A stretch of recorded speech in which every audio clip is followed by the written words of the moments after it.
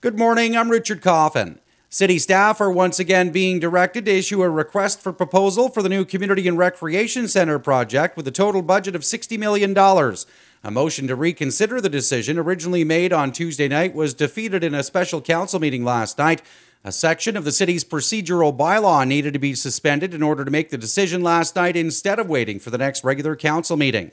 Chippewa Secondary School will be undertaking a rebranding process. The Near North Board approved a trustee motion that will see a school-based committee formed to oversee the rebranding. The board says it does not include renaming the school. What it does cover is choosing a new mascot for use by its teams and clubs. Indigenous trustee Ashley St. Pierre says this will be an opportunity to learn from past mistakes and hurts and is a chance to build relationships with community and First Nations partners. A longtime senior manager at the District of Nipissing Social Services Administration Board has been hired as Chief Administrative Officer. Officials say Melanie Shea has been acting CAO since last November after the resignation of Catherine Matheson. She was also acting CAO in 2019 and has been Director of Corporate Services since 2017.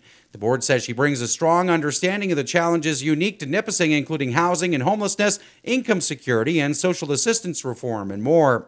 It's Carnival weekend in East Ferris with several activities and plenty of music lined up. The Sports Hall of Fame induction ceremony was held last night, followed by a concert with the opening ceremony and another concert today. There's a dance and fireworks tomorrow, while Sunday includes a family skate, kids' activities, and spaghetti supper. There's also breakfast events today through Sunday. Everything's taking place at the East Ferris Community Centre.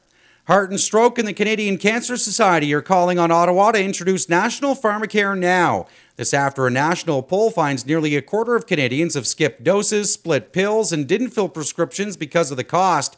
A survey by Leger also found that 1 in 10 Canadians with chronic conditions have ended up in the emergency room due to worsening health because they were unable to afford prescription medications. Officials say too many people can't afford to pay for critical prescriptions and are making risky trade-offs because they don't have drug coverage. To get news alerts directly to your inbox, sign up at mynorthbaynow.com.